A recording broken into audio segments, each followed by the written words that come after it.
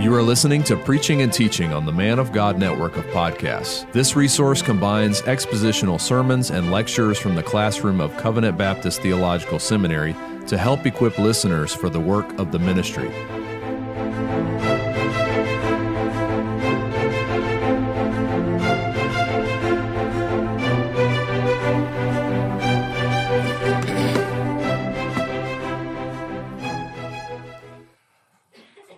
Second Corinthians is a letter full of stormy weather. It is storming in the apostle's heart with the dark thunder of foreboding. He relates his tortured waiting for Titus for news of the situation so fearful to him in Corinth. Then there's a brief period of sunshine when Titus finally shows up with good news about the Corinthian church. But the storm descends again.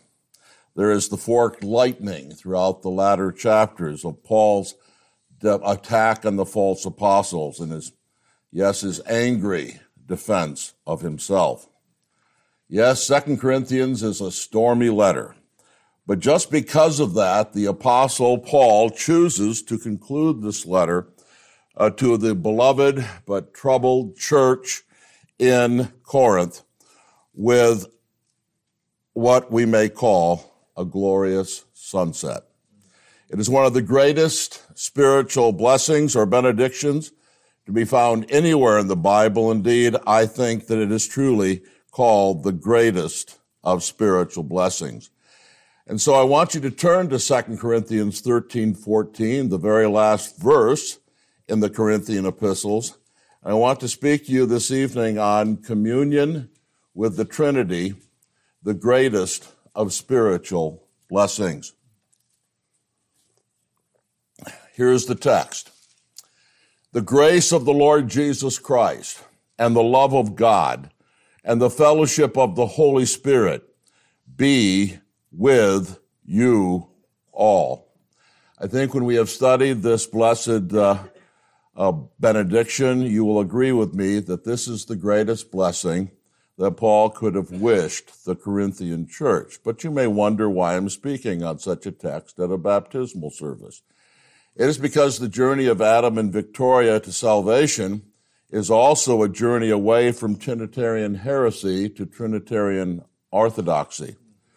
Allow me then to show you the orthodox doctrine of the Trinity in this, one of the premier texts about it in the New Testament, and then apply it to them and to you.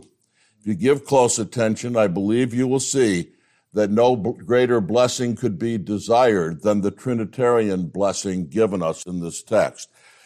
I would open up the text under four headings. We'll talk about the assumption of the text, the revelation of the text, the implication of the text, and then the benediction of the text before some brief concluding application.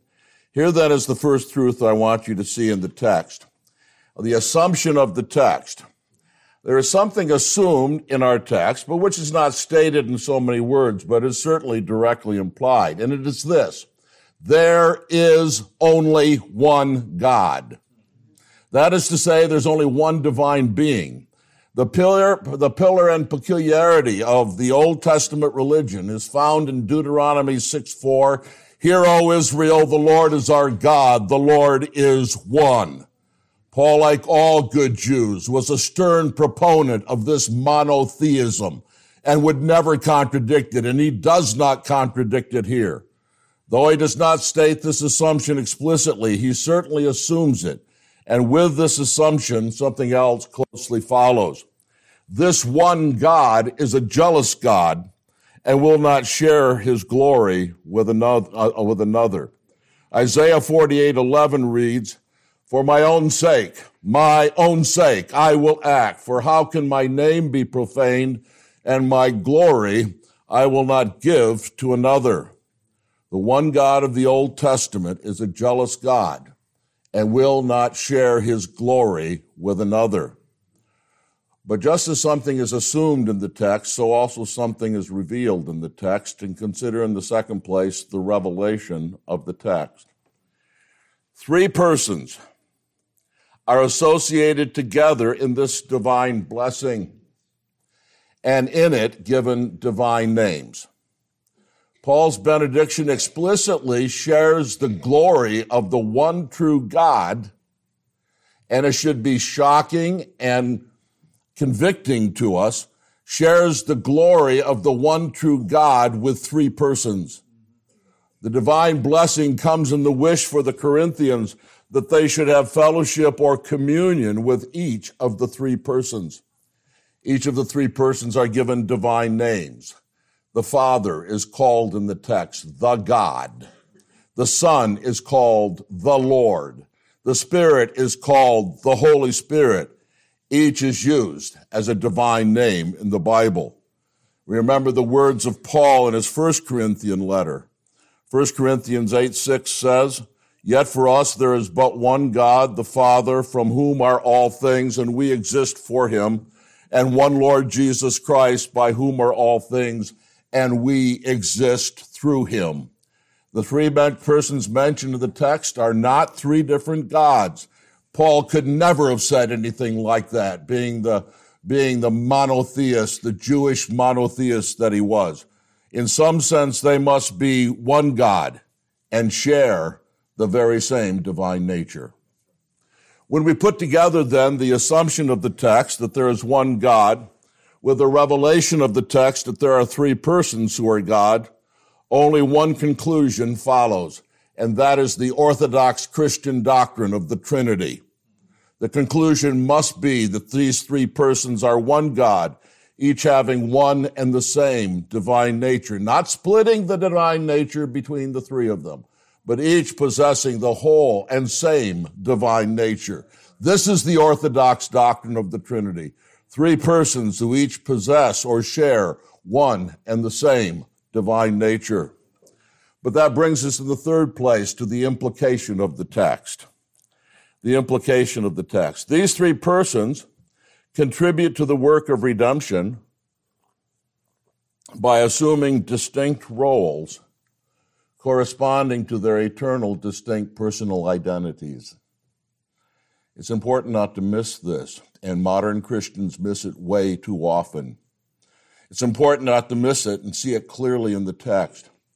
And this is because there's a tendency to be what I may call practically modalistic among many Christians today.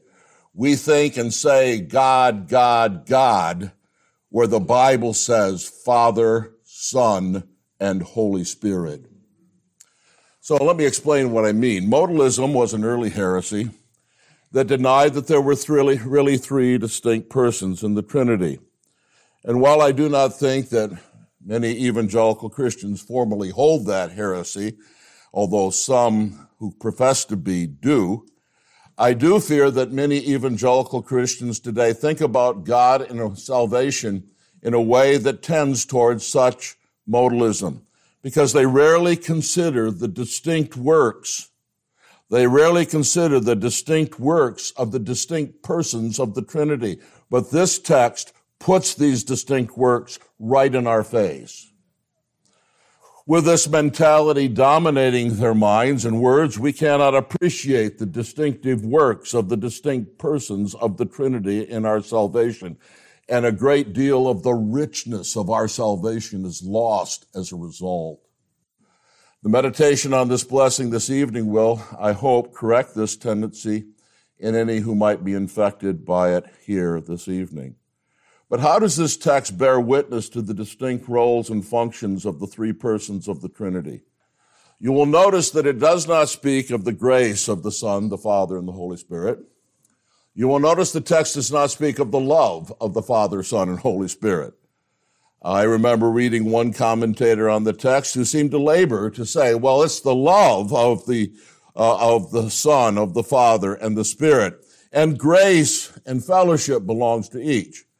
And while this is true in general, it's not a good exposition of the text, because Paul is specific and clear. It is the grace of the Lord Jesus Christ. It is the love of the God. It is the fellowship of the Holy Spirit that he wishes to be with them all.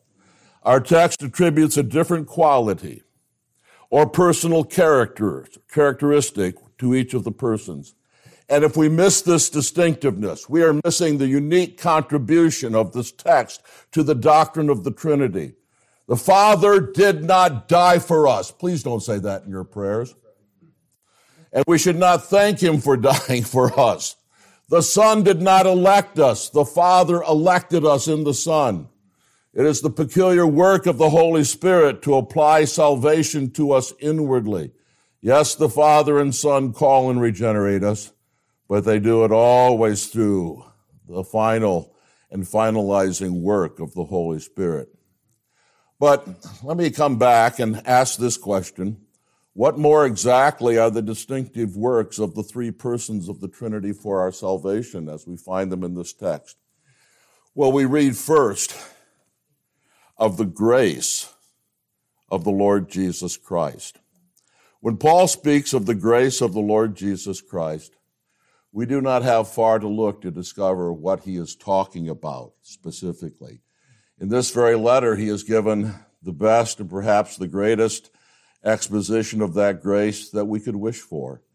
If you look at 2 Corinthians 8:9, that great text, we read there, "For you know the grace of our Lord Jesus Christ, that though he was rich, yet for your sake he became poor, that you through his poverty might become rich." Of course, an entire sermon or a series of sermons could be preached on these wonderful words. Suffice to say that the grace of the Lord Jesus Christ focuses our attention on that wonderful condescension and compassion, that glorious humility and kindness that made the Lord of glory willing to stoop down and die an accursed death in our place, that we might come to share in the glory that he possessed with the Father before the beginning of the world. And this reminds us of the wonderful passage in John 17, which says, "And this is eternal life, that they may know thee, the only true God, and Jesus Christ, whom thou hast sent. I glorified thee on the earth, having accomplished the work which thou hast given me to do. And now glorify thou me together with thyself, Father, with the glory which I had with thee before the world was." So the grace of the Lord Jesus is his wonderful personal virtue and quality of kind condescension, compassionate humility, merciful submission to his Father's will. It is this glorious personal characteristic that made him willing to come down from glory to die in our place and for our sins. This quality, this grace is nothing less than divine and majestic, and it is glorious personal virtue. Paul wants us to know and find this person with this virtue, a blessing to be with us. He wants us to live in intimate contact with this grace. He wants us to have present with us Christ as the great accomplisher of salvation. And this distinct role of the Lord Jesus Christ reflects his distinct place in the eternal Trinity. He is the Son of the Father and the second person of the Trinity. And this is reflected as he is the one sent by the Father for our salvation. But we read next in the text of the love of God. The love of God. Now, in this context, when Paul speaks of God, he means, of course, God the Father. He's not reverting to that modalistic trait that I warned you about earlier. He actually says in the Greek, the love of the God. And where that phrase, the God, occurs in the New Testament, it frequently, if not always, refers to God the Father. This is true in John 1:1. In John 1:1, the words the God are a reference to the person of God the Father. John 1:1 literally reads, "In the beginning was the Word, and the Word was with the God, and the Word was God." So the reference is to God the Father in our text, and is clearly a reference to him in light of the parallel passages in the New Testament. When Paul speaks of the love of the God, that is to say, God the Father, very much is comprehended in that brief phrase, and much that I may not speak about this evening. Nevertheless, there is a text which tells us a great deal about what we are to think of when we think of the love of God the Father. If you would turn, please, to Ephesians chapter 1. Ephesians chapter 1, and look at verses 3 to 5.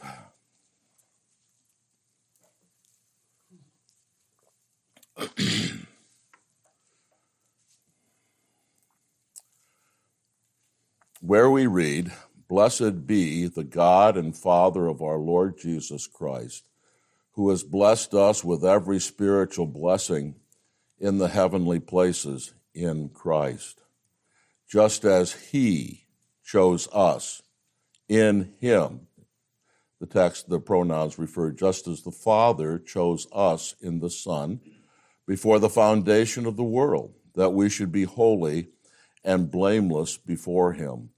In love, there's the word in our text, the love of the God.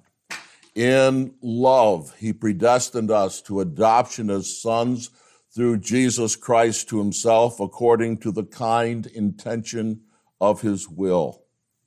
This is what we should think of when we read of the love of God the Father.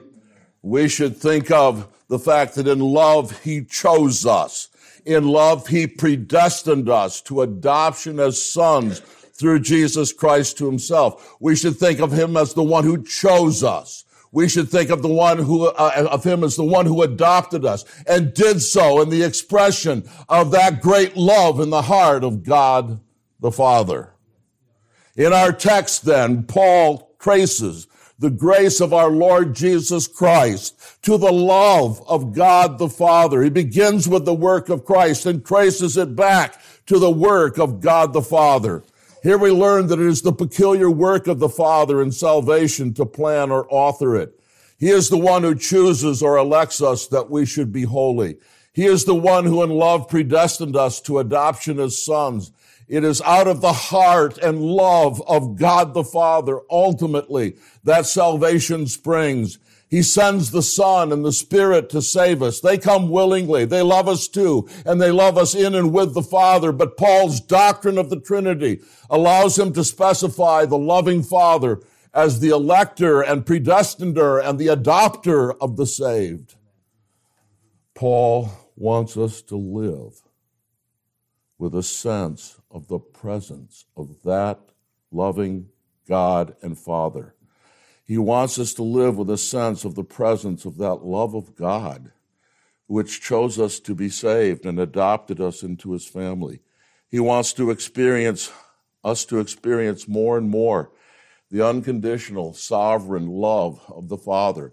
He wants us to have present with us as a part of our life, as the foundation of our life, as the pillar of our life. He wants us to have with us the love of God the Father. He wants us to live in the presence of that love, to dwell in the presence of that love. He wants us to have present with us the Father as the author of salvation. And this distinct role and work in the plan of salvation reflects and reveals who the Father is in the personal order of the eternal Trinity. He is the first person of the Trinity. He is the one who eternally begets the Son. He is the fountain from which the Trinity flows, and thus he is also the fountain from which the plan of redemption proceeds. But finally, we read of the fellowship of the Holy Spirit. The fellowship of the Holy Spirit.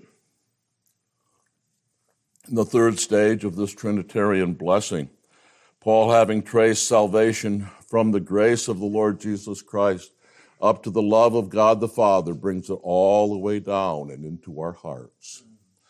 And in what he calls the fellowship of the Holy Spirit. When Paul focuses on the third person of the Trinity, he speaks of the fellowship of the Holy Spirit. The word fellowship is a common New Testament Greek word. It's the word koinonia. You've heard about it. The word means all sorts of important things. It means partnership, partaking, participation, contribution. The fellowship of the Spirit is his partnership with us and participation in us.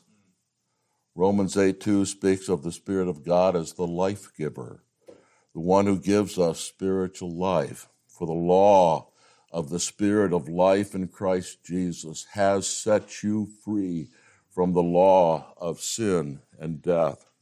The fellowship of the Spirit speaks of the Spirit as the one who actually renews us, indwells us, makes us holy, assures us of our good standing with God. The Bible calls him the Spirit of truth, the Spirit of life, the Spirit of holiness, the Spirit of wisdom, and the Spirit of adoption, working salvation in us subjectively, inwardly, personally. This is the work of the Spirit.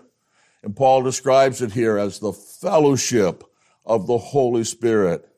Paul speaks of this same fellowship of the Holy Spirit in Philippians 2:1, where we have a text parallel to ours. If therefore there is any encouragement in Christ, if there is any consolation of love, if there is any fellowship of the Spirit, if any affection and compassion. You see what's associated with the fellowship of the Spirit: consolation of love, affection, and compassion. Paul wishes for the Corinthian believers the increasing presence of the Holy Spirit in these his special works. He wants us to have present with us. He wants us to live in the presence, dwell in the presence, commune in the presence of the Holy Spirit as the great applier of salvation.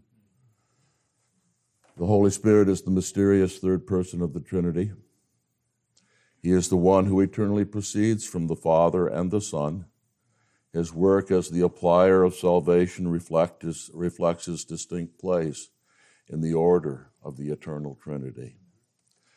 But all of that brings us to the benediction of the text. The benediction of the text. Paul ends the verse by the words,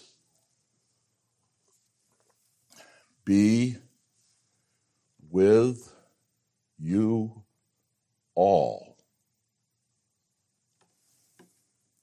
Our text is, after all, not a theological treatise. It is a practical benediction. It's intended as a spiritual blessing. We are blessed by the apostles' call to enjoy communion with each of the three persons of the Trinity in their distinct roles in redemption. The greatness and the glory and the riches of this Trinitarian blessing are that it wishes for us constant spiritual communion with each of the three persons in their distinct roles in salvation. The apostle says, let each of these persons and their distinctive works in salvation, let them be with you all. Let the grace of the Lord Jesus Christ be with you. Meditate constantly. Commune always. Live continually in the shadow and light of the grace of the Lord Jesus Christ. Think of his condescension and humility. Let his example overshadow you and make you into his image. Think of the spiritual riches with which he has endowed you. Believe them. Appropriate them. Live on the basis of them. Think of what it cost him. Think of the spiritual poverty he embraced. Think of his being bereft of his father's smile, as we sang of this evening. The father turns his face away. This is what it cost him, that you might know the grace of the Lord Jesus Christ. Think of the spiritual poverty which he embraced. Think of his being bereft of his father's smile in order that you might never forfeit it. Oh, believer, may the grace of the Lord Jesus Christ always be with you. Let the love of God the Father be with you. Meditate constantly. Commune always.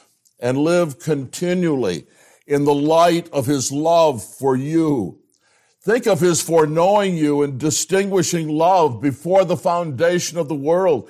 Think of his choosing you in mercy as a result of that love. Think of him predestinating you in his sovereignty to salvation. Think of the sovereign certainty of your salvation. Think of the glory and destiny you have in that you will be publicly adopted at the last day as God's son or daughter. Believe these things. Appropriate these things. Live on the basis of these things. Ground your life on the fact of your loving and sovereign election to glory by the love of God the Father. Believe on the basis of electing mercy that you will live forever with the Father. But the riches of this blessing are not yet exhausted. Let the fellowship of the Holy Spirit be with you. Meditate constantly. Commune always. Live continually in the light of his secret but very real work in you. Remember that he is the Spirit of life. The fellowship of the Spirit speaks of the Spirit as the one who actually renews our inward man, indwells us, makes us holy, assures us of our good standing with God, that he is the Spirit of truth, the Spirit of life, the Spirit of holiness, the Spirit of wisdom, the Spirit of adoption, working salvation in us subjectively, inwardly, personally. This is the work of the Spirit. This is what Paul means by the fellowship of the Spirit. This communion with and indwelling of the Holy Spirit is part of the riches with which the poverty of Christ has endowed us. This communion with and indwelling of the Holy Spirit is part of the destiny to which the Father has appointed us. And so, dear Christian, in every trial, count on the Spirit of Christ to comfort you. Count on the Spirit of comfort to be with you in every temptation. Call on the Spirit of holiness to be with you.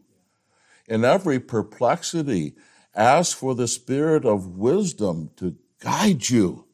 And when you feel spiritually dead and lifeless, entrust yourself to the Spirit of life to strengthen you, because all of this Holy Spirit has been purchased for you by the grace of the Lord Jesus Christ. Did you receive the Spirit by the working of the law or by the hearing of faith? You know what Paul's answer to that is. You received the Spirit by faith, and count on his presence and activity, his inward, personal, and spiritual power in your life. Now, I hope you understand better this Trinitarian blessing. Paul devoutly, prayerfully, confidently wishes and pronounces upon the Corinthian disciples the loving presence of the Father as the author of salvation, the gracious presence of the Son as the accomplisher of salvation, and the intimate presence of the Holy Spirit as the applier of salvation. And I just want to briefly summarize some of the applications that we've sketched out this evening. We learned the unity of the Trinity in salvation. There is only one God and only one way of salvation. Each person of the Trinity joins in working out this one salvation for us. The Father, Son, and Holy Spirit are one in the work of salvation because they are one in their being. We learn the distinct works of the distinct persons of the Trinity in salvation. The Father did not die for us, and we should not thank him for dying for us. The Son, not the Father, was sent and died for us. The Son was sent, neither the Father nor the Spirit. It is the peculiar work of the Holy Spirit to apply salvation to us inwardly. We learn that there's a personal order in the Trinity. There is Father, Son, and Holy Spirit, and that order is not arbitrary. There is a first, second, and third person of the Trinity, as our confession teaches. The distinct work of each person is the manifestation of his distinct personal identity. They do what they do because they are what they are. In the biblical doctrine of the Trinity, though each person is equally God, there is a personal order and distinct personal properties for each of the persons of the Trinity. There is an equality in the Trinity, amen, yes, praise God, but it is an equality that is consistent with distinctions. It is an equality where the Father authors, the Son accomplishes, and the Spirit applies salvation because this is the appropriate expression of who they are in the eternal Trinity. We have these nasty and awful and culture-breaking ideas of what equality means in our day. The idea that equality means radical sameness on the part of everybody. This is not what equality means in the Bible. This is not what equality means in the Trinity. What equality means is not what feminism has said since its foundation, role interchangeability. The Father, Son, and Holy Spirit are equal, but they are not interchangeable. So, equality does not mean role interchangeability. It does not mean this in the Trinity, and it does not mean this in human life. Even though men and women are equal, and even though the three persons of the Trinity are equal, they undertake different roles in redemption which correspond to their distinct personal identities in the eternal Trinity. And then we learn the privilege of communing with each of the persons of the Trinity and their distinct works for us. We must commune with and meditate on the Son's grace and the Father's love and the Holy Spirit's fellowship. Make sure in this worship time, make sure when you come to church that you do not simply think of God in general and His blessings in general. If that's as far as you get, you're missing everything. We must think of the Trinity and the triune blessings that we have. Think of the Father's electing love, the Son's dying grace, and the Spirit's indwelling fellowship. And then finally, we learn the incredible and marvelous richness of our salvation, do we not? We must not only repent and mourn for our sins and worship, we must take heart, rejoice, and be filled with a sense of the richness of our salvation through the distinct works of the Holy Trinity.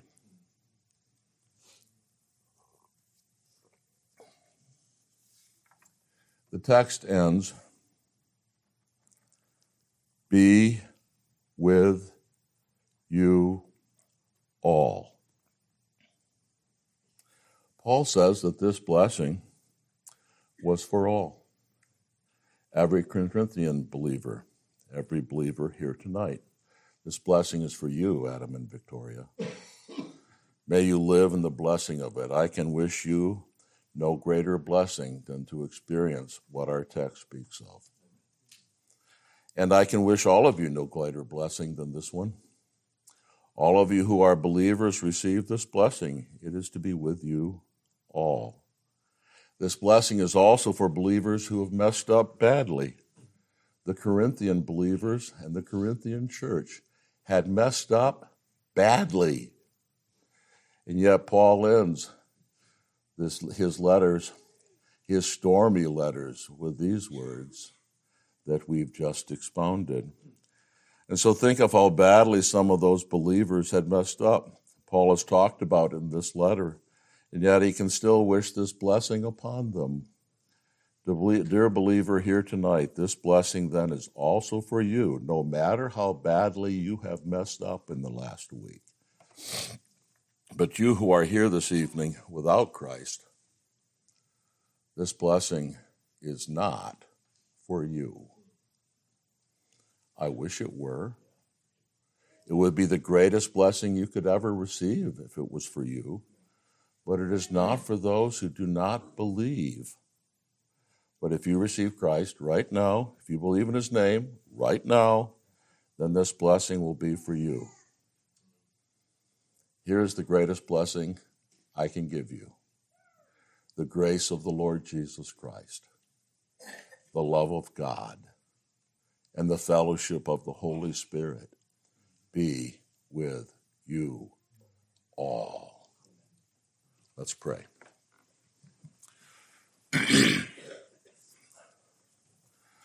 Father, we come to you. We're so thankful for this doctrine we find in our Bibles that no one could have thought of inventing. This doctrine of the Holy Trinity, of one God who subsists in three persons. This doctrine, which is at the bottom of all our comfort and life and encouragement in this life. Oh Lord, we ask that you would be pleased to grant your saints here this evening a new appreciation, both of the distinct works of each person of the Trinity and their salvation, and of the riches of this Trinitarian salvation, which belongs to them. Lord, we want to pray as well, if there's someone without Christ here this evening, and perhaps just a little desire has been ignited in their hearts to know what it must mean to be able to be confident that one is going to live forever with the Father. Oh, would you nurture that little spark? Would you bring them to faith in Jesus Christ and repentance for their sin? Would you make them jealous to have this blessing, these blessings of which we have spoken this evening? We ask these things in Jesus' name and for his sake. Amen. Thank you for listening to this week's episode of Preaching and Teaching, brought to you by Covenant Baptist Theological Seminary. CBTS is a confessional Reformed Baptist seminary which provides affordable online theological education to help the church in its calling to train faithful men for the gospel ministry. To learn more, visit cbtseminary.org.